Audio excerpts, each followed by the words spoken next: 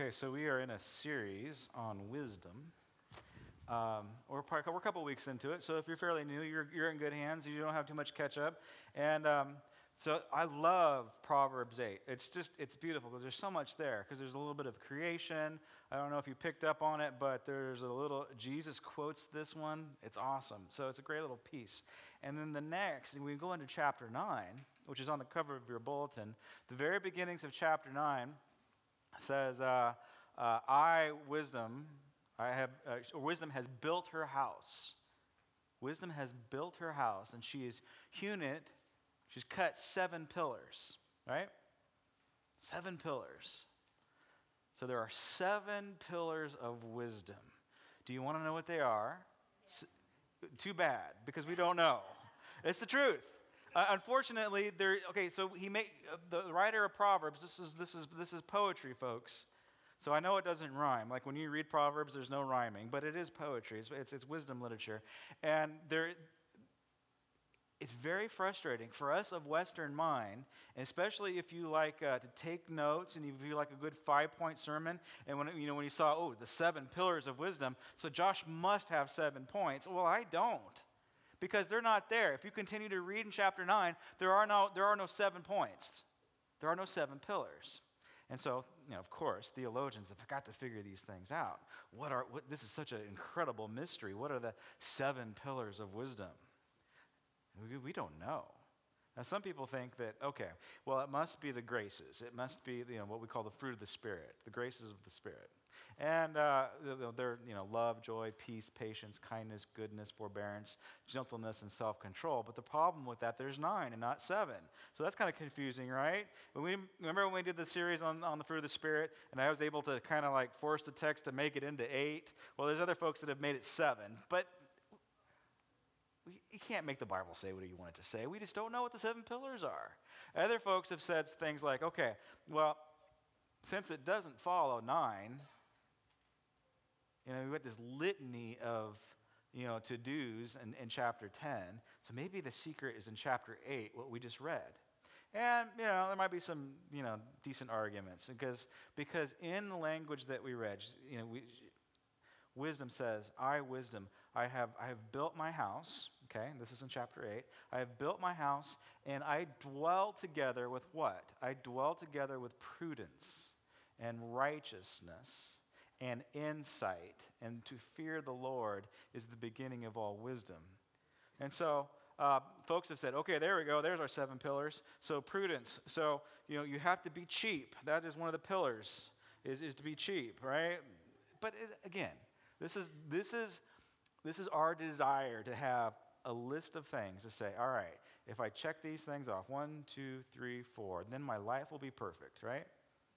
How many people are black and white types of people? Like there's a right answer, there's a wrong answer. Just tell me the facts. I'm going to do my job. I'm going to get it done, and then you're happy.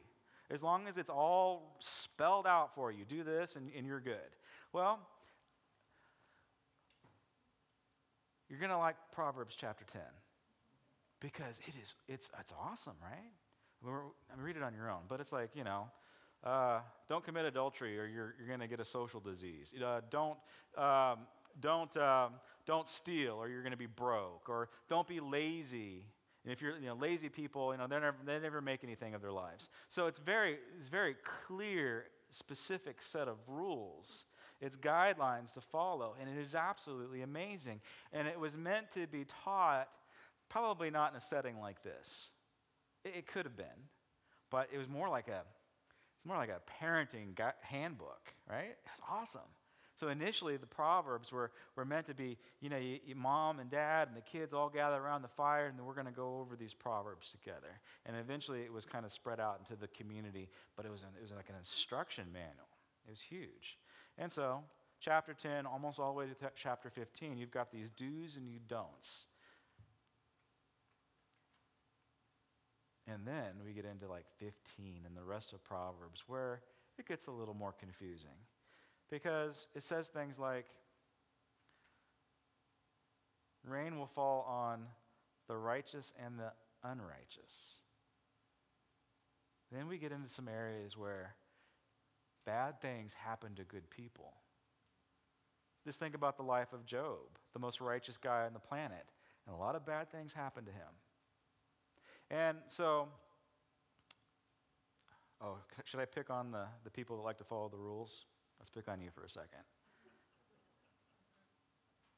Because Job had some friends that like to follow the rules too. They were people of the word, right? They knew the Bible inside out. And they were seeing all these horrible things that happened to Job. And you know what their response was? Oh man, you weren't following the rules, Job. Therefore, you must have sin in your life. Right? That's what they said. And so it's confusing. Sometimes when you get into the Word of God, it's confusing.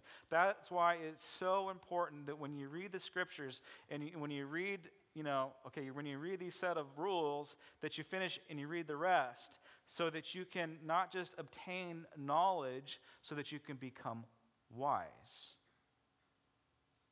See, the unfortunate truth about this world is, yes, there are right answers and there are wrong answers. It is wrong to cheat on your taxes. If you steal, you will go to jail. There's consequences, right? So we understand, the morality issues, and rightfully so. Like those need to be built into us. But a majority of our decisions that we have to make in this world, it's something like 85% of our decisions, they are in the gray area. They are in the black. They're not black and white questions. They're gray. Who do I marry? Right? Who do I choose to spend the rest of my life with? The Bible's not going to tell you who to marry. It can give you some decent guidelines, right? Don't be unevenly yoked and, all this kind of stuff. Don't marry an axe murderer. You can kind of figure these things out. But you're presented with maybe two people that love the Lord. Which one do I choose? I don't know. Which career path do I take? Which church do I attend? How do you make these types of determinations? It requires wisdom. Because wisdom is beyond knowledge. The Bible says you've got to have wisdom and you've got to have knowledge. So knowledge is more about information. Knowledge is it's more about right and wrong. But the way that the universe and God's creation is created, it was created through wisdom. And we need to learn how to build in wisdom into our lives. It needs to be a structure. Unfortunately, I don't have 7 pillars for you, but I want you to start to think, okay, how do I become a wise person so that I can discern right from wrong, so that I can make right decisions? Do you know that you can be a completely good, moral person and follow all the rules and still make bad decisions and wreck your life? You can. And so as individuals, we need to begin to develop and to work and to function in this area of wisdom. Or, again, I'm trying so hard, Jesus. I'm following all the rules. Why is everything falling apart? Because you're not making wise decisions. And the same is true for church. Did you know that? You know that God calls the body of Christ, church, to become wise? And we see this. Look, I'm going to give you some history, unfortunately. You're just going to have to put up with me. But church has made unwise decisions. Although they might be moral decisions, although they might seem like they were good decisions, they were unwise decisions because the decision wasn't based in wisdom. It might have been based in, politics or morality or whatever you want. But the church has made some really bad choices throughout history. Not just talking about our church. We don't make bad choices here. The cover of your bulletin. Anybody want to take a stab at what that piece of architecture is? Close. I got the Vatican. You did better than first service, but you're close. Close.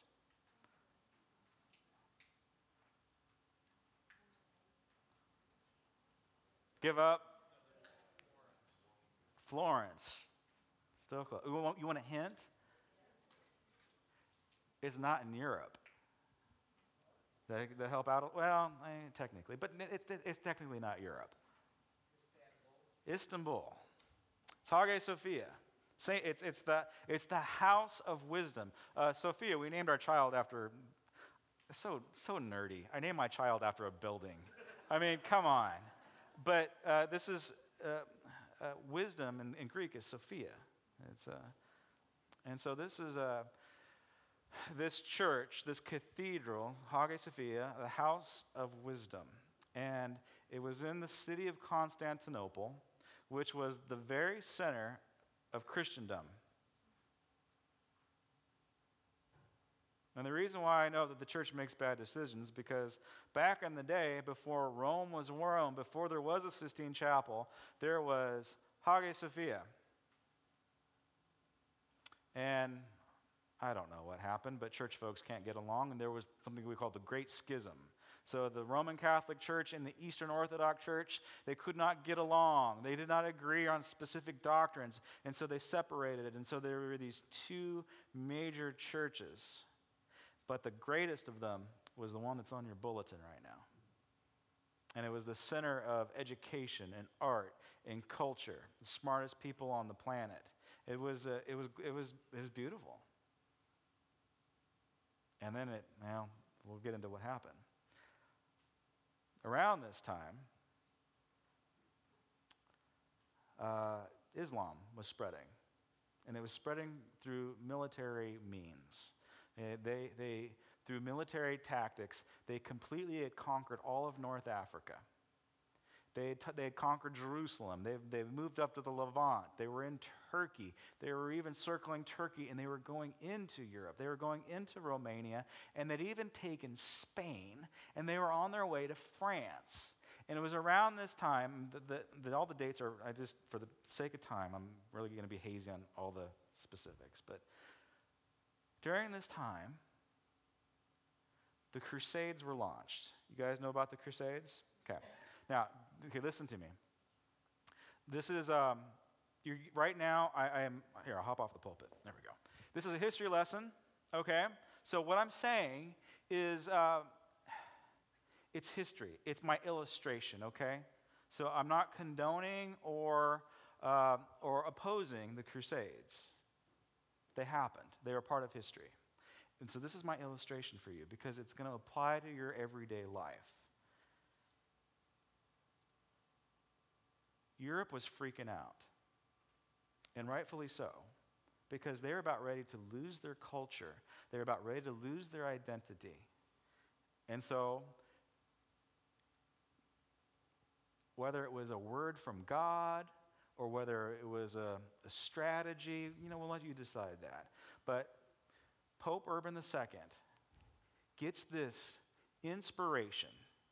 He says it was from God. It very well could be. I'm not here to judge that. But he said, our enemies, they're coming in from the south, and our enemies, they're coming in from the east. They are going to run over our country. We know what their objective is. Their objective is to take away our culture. And they were freaking out, and rightfully so. And so, for you strategists, the best defense is what? It's a good offense. And so they said, let's go to Jerusalem. And so they're on their way to Jerusalem. So instead of, it worked. I mean, strategically, it did work. So instead of focusing all of their forces in Spain, instead of focusing all of their forces on the Eastern Front and Romania and Hungary and all that stuff, they went to Jerusalem. They went right for the heart of it. Very interesting, right? And they did so, and they believed that they were inspired, that they were led by the Holy Spirit. Wow. And they were successful to a certain degree. Now, I studied this. Not only did I study it, I read the primary sources, meaning I actually read the letters from the Crusaders. I read the chronicles of the time that were written down during that period, and I even read the Islamic accounts of what was going on during that time. I'm sorry for geeking out on you. Just bear with me. I swear it's going to apply to your life. And whether their motivations or whether they were led by God or not, they had a deep conviction to what they were doing was right.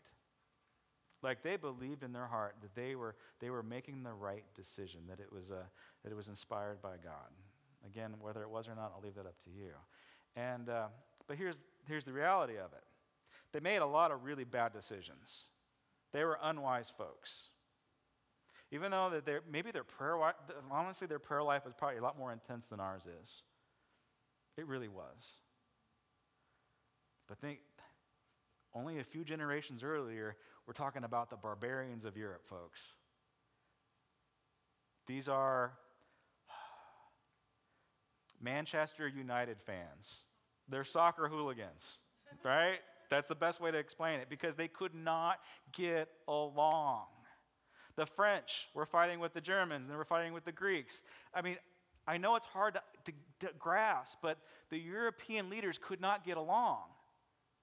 It's a joke. That's a joke right there, folks. Just watch the news. They could not get along. And when they launched the Crusades, even though they felt inspired, it's like a knee-jerk reaction, right? It wasn't organized. They didn't plan ahead. They're like, God's calling us to do this. Let's do it. Let's go. Get your spears, get your swords, and let's hit it. And it was a nightmare. They had little kids. There was a children's crusade. They had kids that had this deep conviction to save Jesus from the infidels. And it ended so bad. Like they all died before they got there. It's a horrible tragedy. Even though there might have been some pious, holy people that were involved, majority of the leaders and the princes were very selfish, and they would fight among themselves on their way to the Crusades. They even allied themselves with Muslims so they could get the upper hand on the French guys, or the upper hand on the Germans, or the upper hand on the English guys. That's how petty these guys are. So I'm just helping you put it into perspective. And the reason why that Hagia Sophia is on the cover of your bulletin is because on their way there, in one of the Crusades, they didn't plan ahead, they didn't act wisely, they didn't get enough food, and they're starving on the road. Here's the capital of all Christianity. Let's sack it. That's what they did. Brothers fighting brothers. Disunity, a lack of conviction, a lack of preparation, a lack of love. And what happened as a result of the Crusaders sacking the capital of the Eastern Empire is it weakened the very structure and the foundation of it. Now, whether you believe what's going on in the Islamic world is good or bad, it's irrelevant. I'm making this as an illustration for us today. Disunity weakened the house of wisdom. Does that make sense? And they never recovered after the Crusaders sacked it. They were never able to build up their reserves, and it just really sucked the wind out of them. And consequently, years later, in the 15th century, Constantinople fell to the Ottoman Empire. And this is going to sound really strange. Here, I'll hop off the pole. There we go. Teaching. Thank God, Solomon, the Ottoman emperor guy. Thank God he had a heart, or he valued culture, because any other guy would have stripped the whole thing of its art. So this is my art history guy coming out. They made this cathedral a mosque, and they put up minarets all over the place. So if you see pictures of Hagia Sophia and you see the little things that are the little spires, those were Muslim add-ons, the minarets. And what was once the center of Christianity, because they built a weak structure, because brothers were fighting brothers, because there was no unity, it fell. And it became the temple of a foreign religion. Now it's a museum, so it's on my bucket list. I'm going to go see it someday.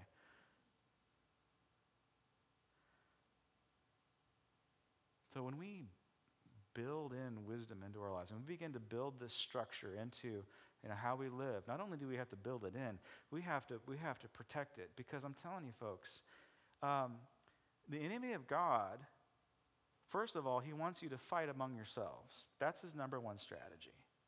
If he can pit churches against church, if he can pit people in the congregation against each other, if he can start the gossiping, if he can start the backstabbing, then his work is already done. He can just roll on in and he can set up shop and take over your temple. Your body is the temple of the Holy Spirit.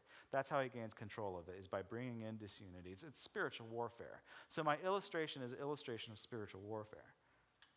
So not only do we have to have unity, what I had it in my gut. I felt that this was going on, and the more that I'm listening to other speakers and preachers and pastors and evangelists, it's becoming a reality. I think I'm not far off. But what is in my gut is not only is there disunity in the body of Christ, whatever that might look like, but there is also an alignment, or we have made allegiances with the enemy of God. Just like those knucklehead soccer hooligans did in the Crusades. They said, you know what? I am so selfish. I need to get what I want, that I'm willing to align myself with the enemy of God because it feels right, it looks right, and I'm going to do it. And that's what was going on. That's what we have to be aware of.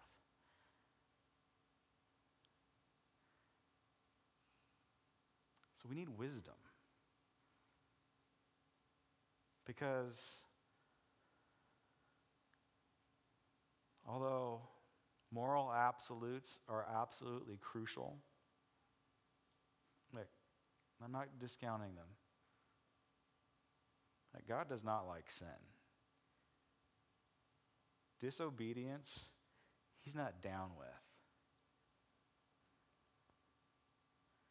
So, his rules, his covenants, his commands, they're there for a reason. They're a big deal. But you know what we need more than just following the rules? We need wisdom. We really do. Because there's these subtle things that will come into our lives that will weasel its way in. And if we're not aware, we're going to embrace it.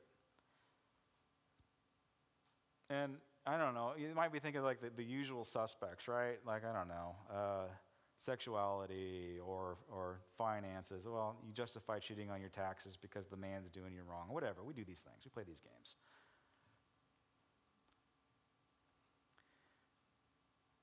When Paul was writing to Timothy, he's writing to a young man, right?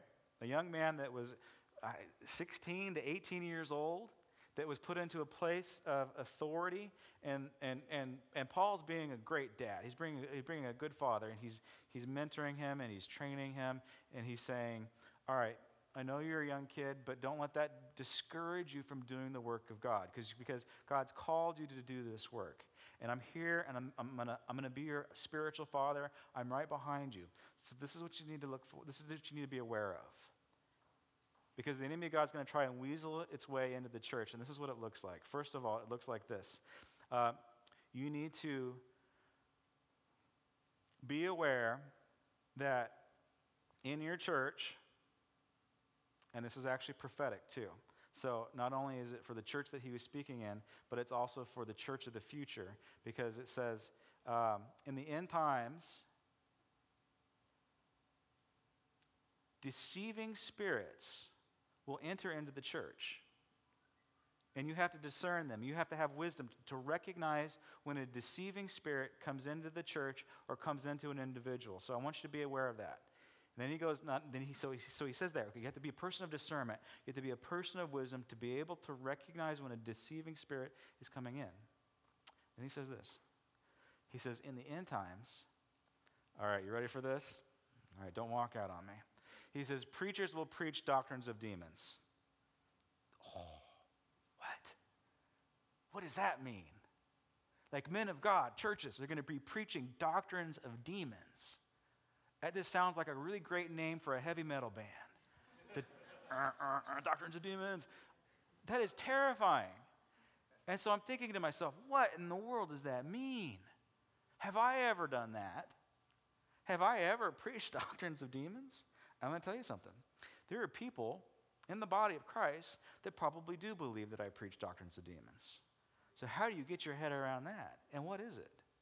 All right, I think it's a few things. First, if you continue in the letter that Paul writes to Timothy, he says, all right, in the end times there's going to be, leaders are going to be preaching doctrines of demons. And he goes right into talking about people getting hung up on eating the right food. Eating the right food, drinking the right drink, making sure that you're what? Following the rules. Oh, but see, that's not what we usually think. We usually think that whenever there's doctrines of demons that are coming into the church, it takes the form of some new age movement that's trying to introduce some foreign thing into the church. But it does get there. But it's actually two things. It is that, but it's also legalism in its meanest form. Legalism in its meanest form. So, if you're following Proverbs 10, and if you're following all these rules, and if that's all you've got and you don't have wisdom, Paul would probably argue that you're lining yourself up with the doctrine of demons. Why? Because what you are saying is you're saying that my righteousness, my ability to follow the rules is going to get me to heaven, and that's all I need, and I don't need Jesus. I don't need the grace of God. Does that make sense? Yes. Okay. So this is what we can fall into. And it's very easy to do it. Like, you're in a really cool, quasi-evangelical, charismatic church. This is a great place. We all face the temptation of falling into religion, about separating ourselves from a relationship with God and falling into religion. We all face this trap.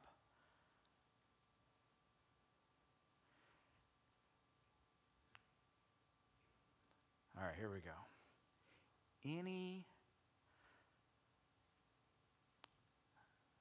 philosophy or theology or teaching that will strip away God's power in your life, that will say you don't need to rely on the counsel of the Holy Spirit, you just need to follow the rules.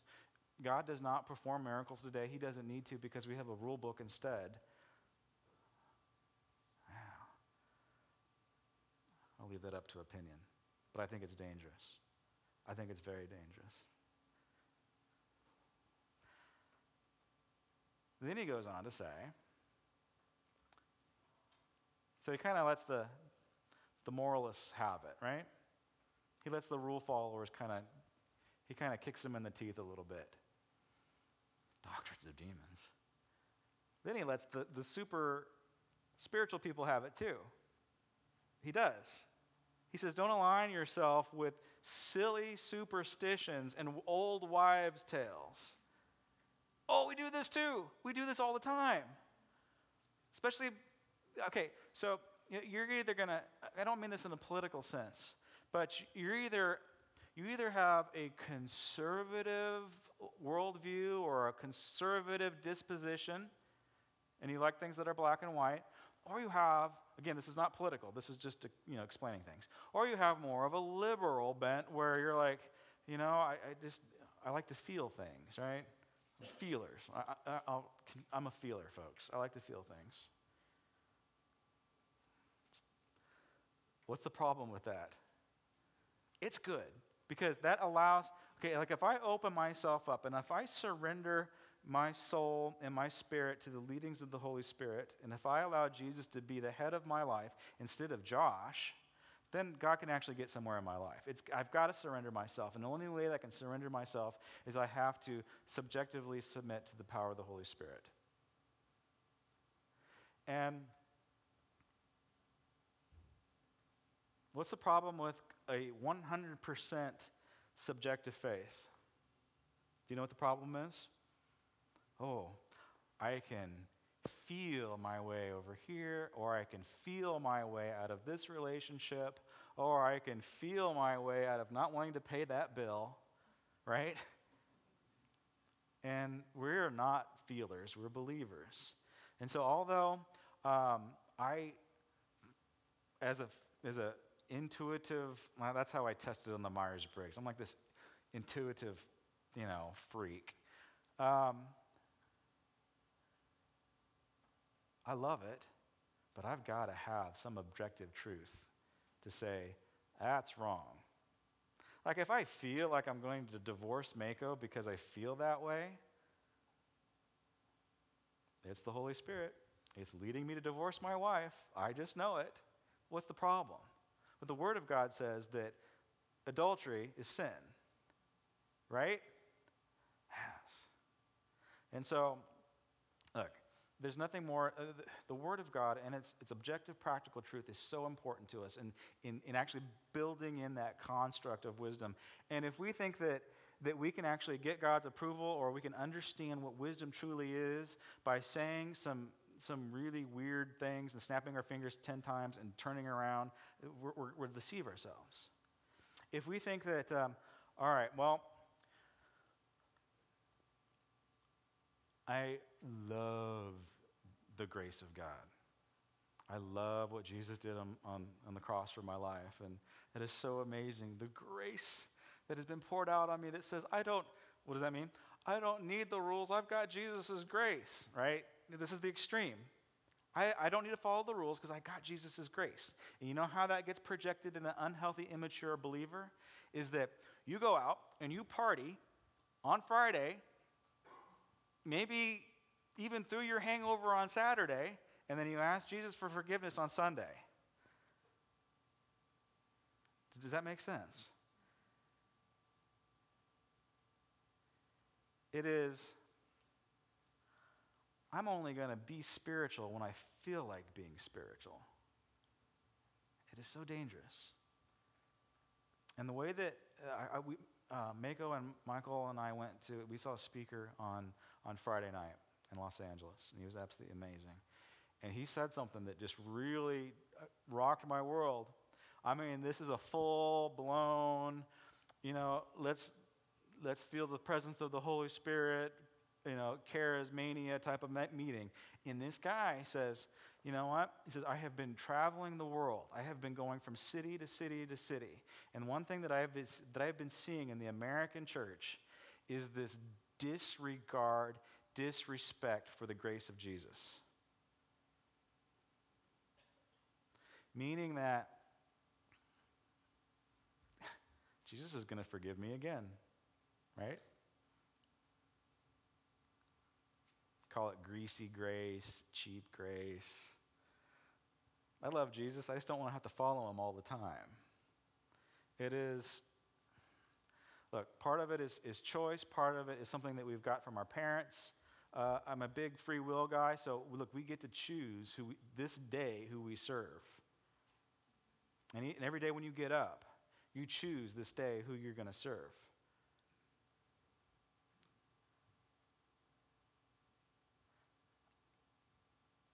Through the history of our church and some of the founding ideas that were placed in here, is that the church isn't meant to be a gathering of super spiritual people that have intellectualized their faith and they come together and they feel good about themselves.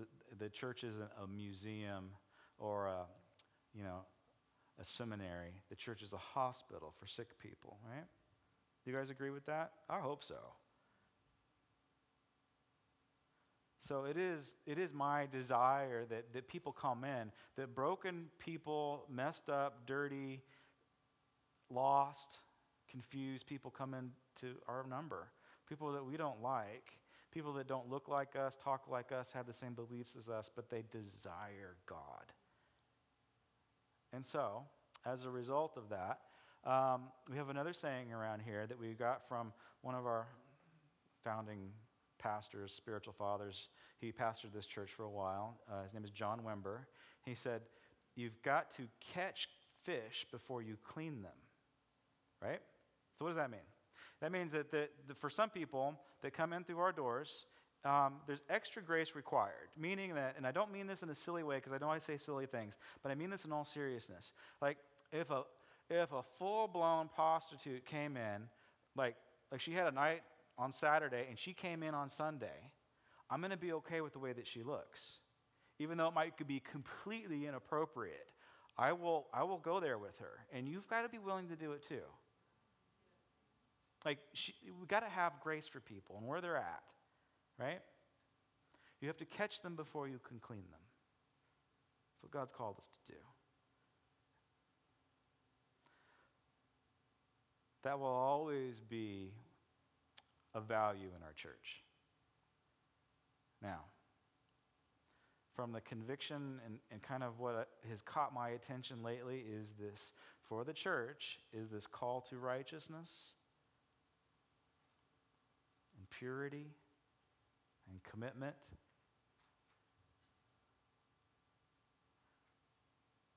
Meaning that, and this was, again, this isn't just my experience, this is the experience of probably the American church at large, is that we have caught a lot of fish, and they're still in the bucket, and they still haven't been cleaned, and they're choosing not to be clean. And what that is saying, all right, here's the grace of God, and it's just not that valuable to me. It's not valuable enough for me to change my lifestyle. That's what it's saying.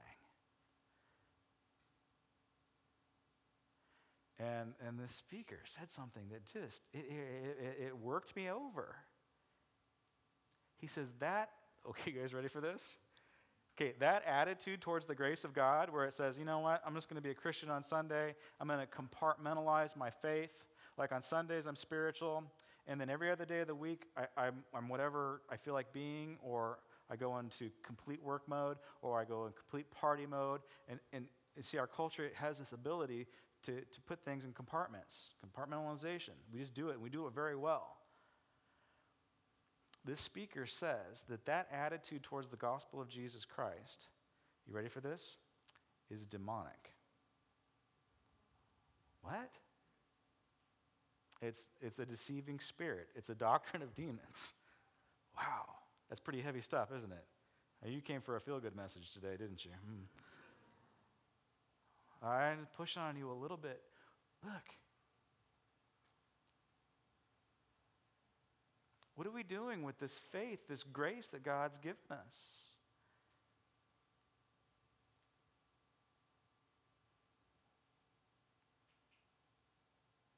Do you know that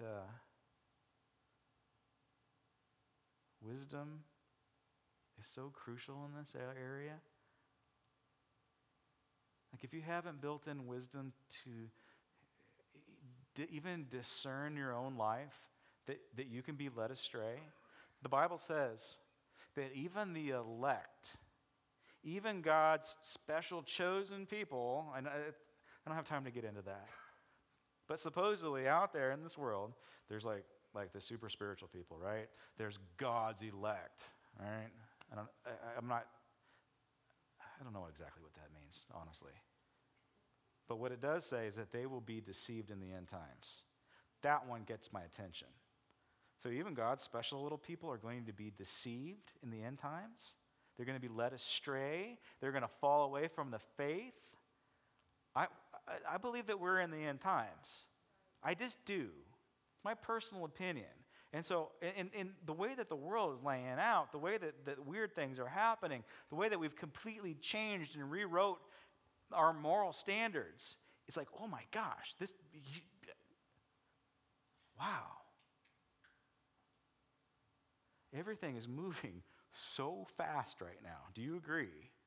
Just the acceleration of the way the society is changing. It's like we don't even have time to adapt. That's why we need the Word of God. That's why you need to be committed to a community. This is why you need to have wisdom built into your life. Let's look real quick at Ephesians. I think this is so cool. All right, Ephesians chapter 3.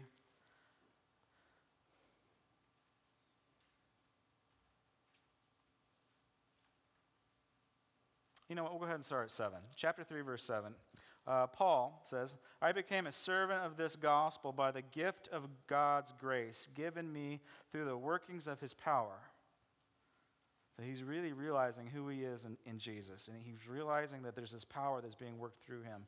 Although that I am less than the least of all God's people, this grace was given me to, what? Preach to the Gentiles the unsearchable riches of Christ, and to make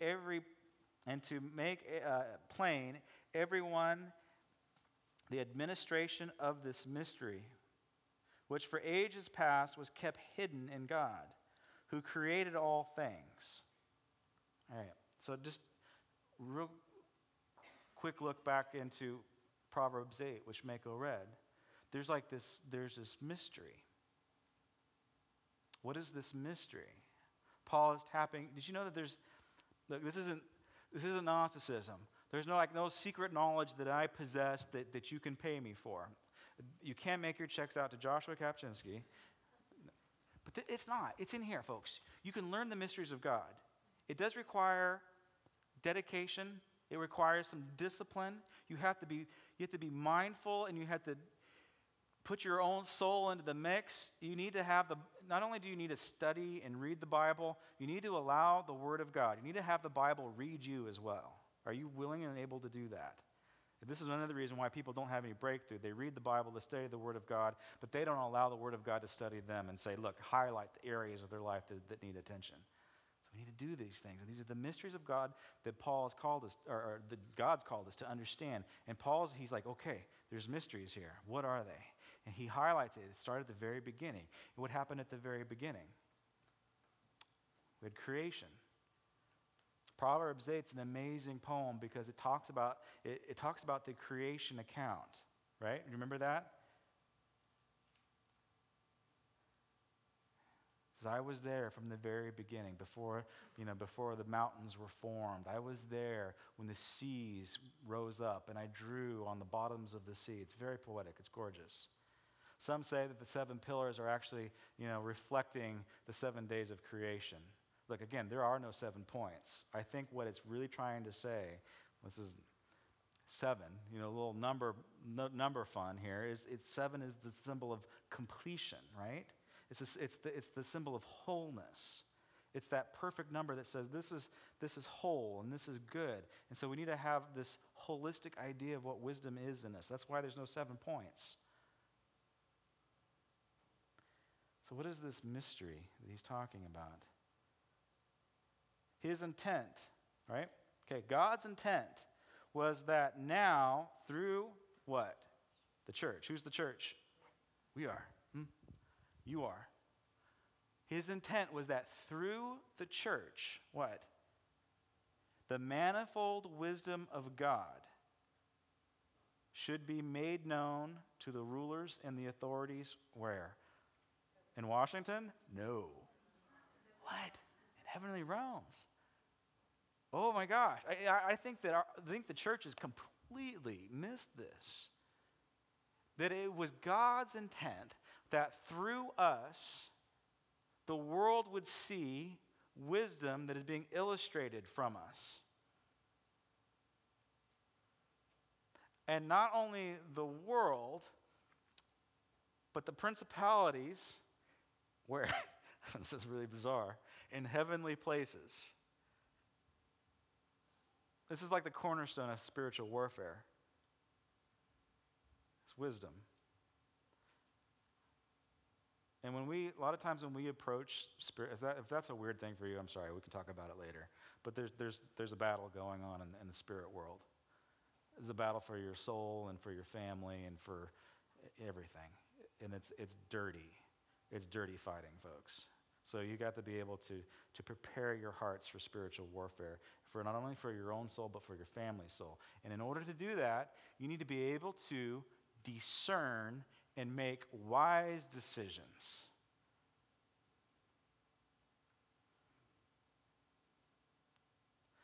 I'll give you a practical example. Friday night, I had some really intense, vivid dreams that woke me up in the middle of the night. Like freaked me out, almost scared me to death. And it had to do specifically with our church and even individuals in the church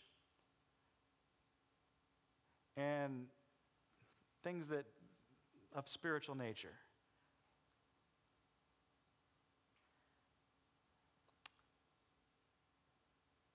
It would be irresponsible for me to let you guys have it right now.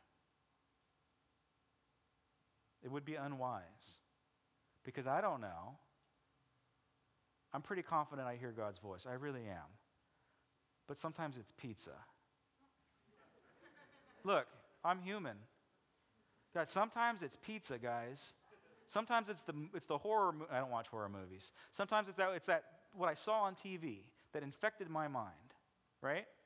It was that commercial of that horror movie that I saw right before I went to bed. And we know that if you go to sleep, the spirit world opens up. And you get ministered to in the night. And so what you fill your mind with and before you go to bed will minister to you in the night. So if you're reading the Word of God, the Holy Spirit can minister to you in your sleep. Isn't that amazing? That will save you from going to another Bible study. For real. But if you open up your mind and your spirit and your soul to demonic things, and then you go to bed, and then you have nightmares, and then you wake up in the morning and you think it's from the Lord, guess what? You have succumbed to deceiving spirits. And if you act it out, you'll be practicing the doctrine of demons. Oh, I'm going there. Really? Can you believe this? So beware. So what does that mean?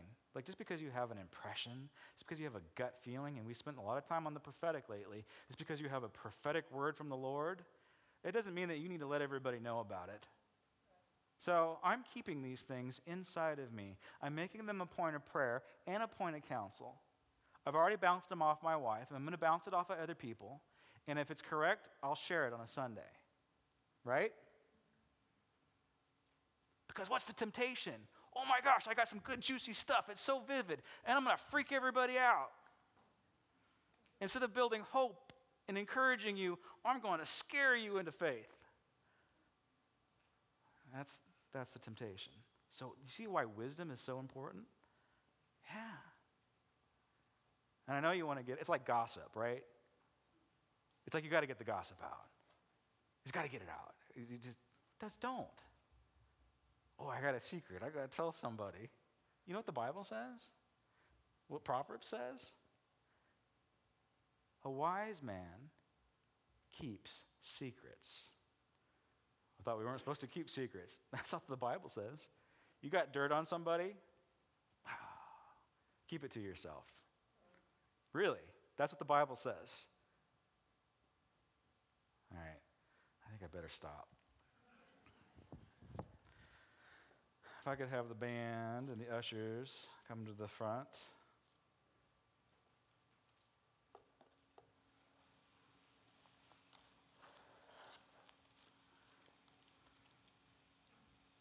And as they're on their way up, again, I want to encourage you. All right, what does it mean to build wisdom into my life? To just construct it. How do I view the law? How do I view grace? What's that balancing act? Here's the thing. Okay, pay attention to this above everything else. Because when Proverbs talks about wisdom, what is it? Is it a theory? Is it a philosophy? What is it? It's a she. It's personified. Did you guys catch that?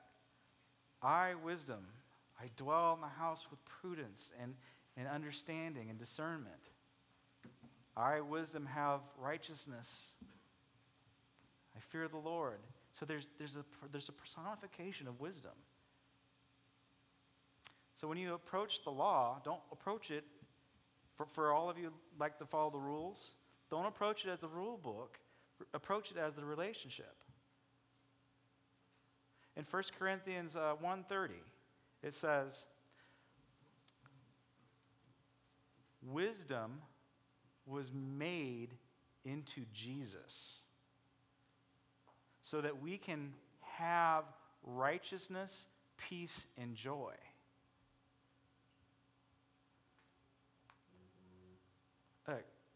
It goes in, okay, you have to embrace this wisdom as a relationship. And you can do it through Jesus. Because Jesus is the wisdom of God. Everything that he did in his life. Like, oh my gosh, there's no way that I can be Jesus. You don't have to be. Because Jesus lives the life that we all should live. And he died the death that we all deserve. Does that make sense? When you have that mindset that Jesus lived the life that we all should live, and he died the death that we all deserve, the punishment that we all deserve, once we begin to think about that, understand that the cross is actually the wisest thing. It's foolishness to the world, but it's extremely makes sense. Once we get to that point, we can say, all right, Jesus says, my burden is light. My yoke is easy. You can find your rest in me. You're not going to find your rest in trying to follow all the rules and all the laws. But you can find your rest in a heavenly Father and a Jesus that loves you. Let's pray. Father, we thank you so much for being a good daddy, a father of wisdom that is so unlike us, where we see things that are going wrong and we pounce on them. And I just pray that you would just teach us the spiritual truths of a good heavenly Father that says, all right, I'm going to come beside you. These are the moral absolutes, and you can't break them. You can't cheapen my grace. But at the same time, I'm going to take you where you're at, where you're dirty and you're messed up and you need to be cleaned, and we're going to take our time and I'm going to clean you. I'm going to show you what it means to walk in grace. So, Father, right now, I just pray that we will just identify with the grace of God that truly transforms us, that we're completely captivated, where we're embracing and going into relationship with wisdom, where it becomes the love of our life, where we follow your word. It says, wisdom is supreme, therefore at any cost you get her. So, Father, give us the ability to do so. Bless this offering in your name.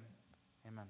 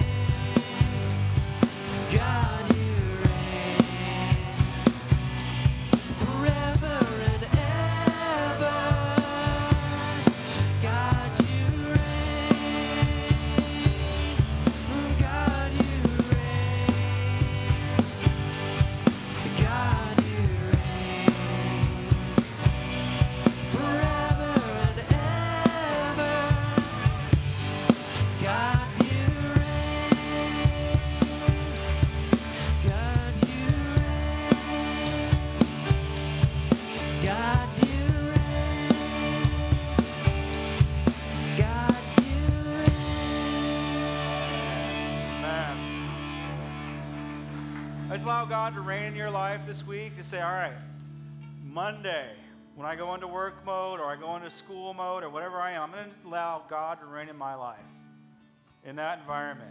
So choose this day. Don't compartmentalize. I think that's probably the take home for you today. All right, I can do this. I can continually, throughout my day, walk in the attitude and the atmosphere of praise. Maybe we'll talk about that someday. But Paul was continually praying all the time, nonstop, even when he was having a conversation with somebody. That's relationship with wisdom.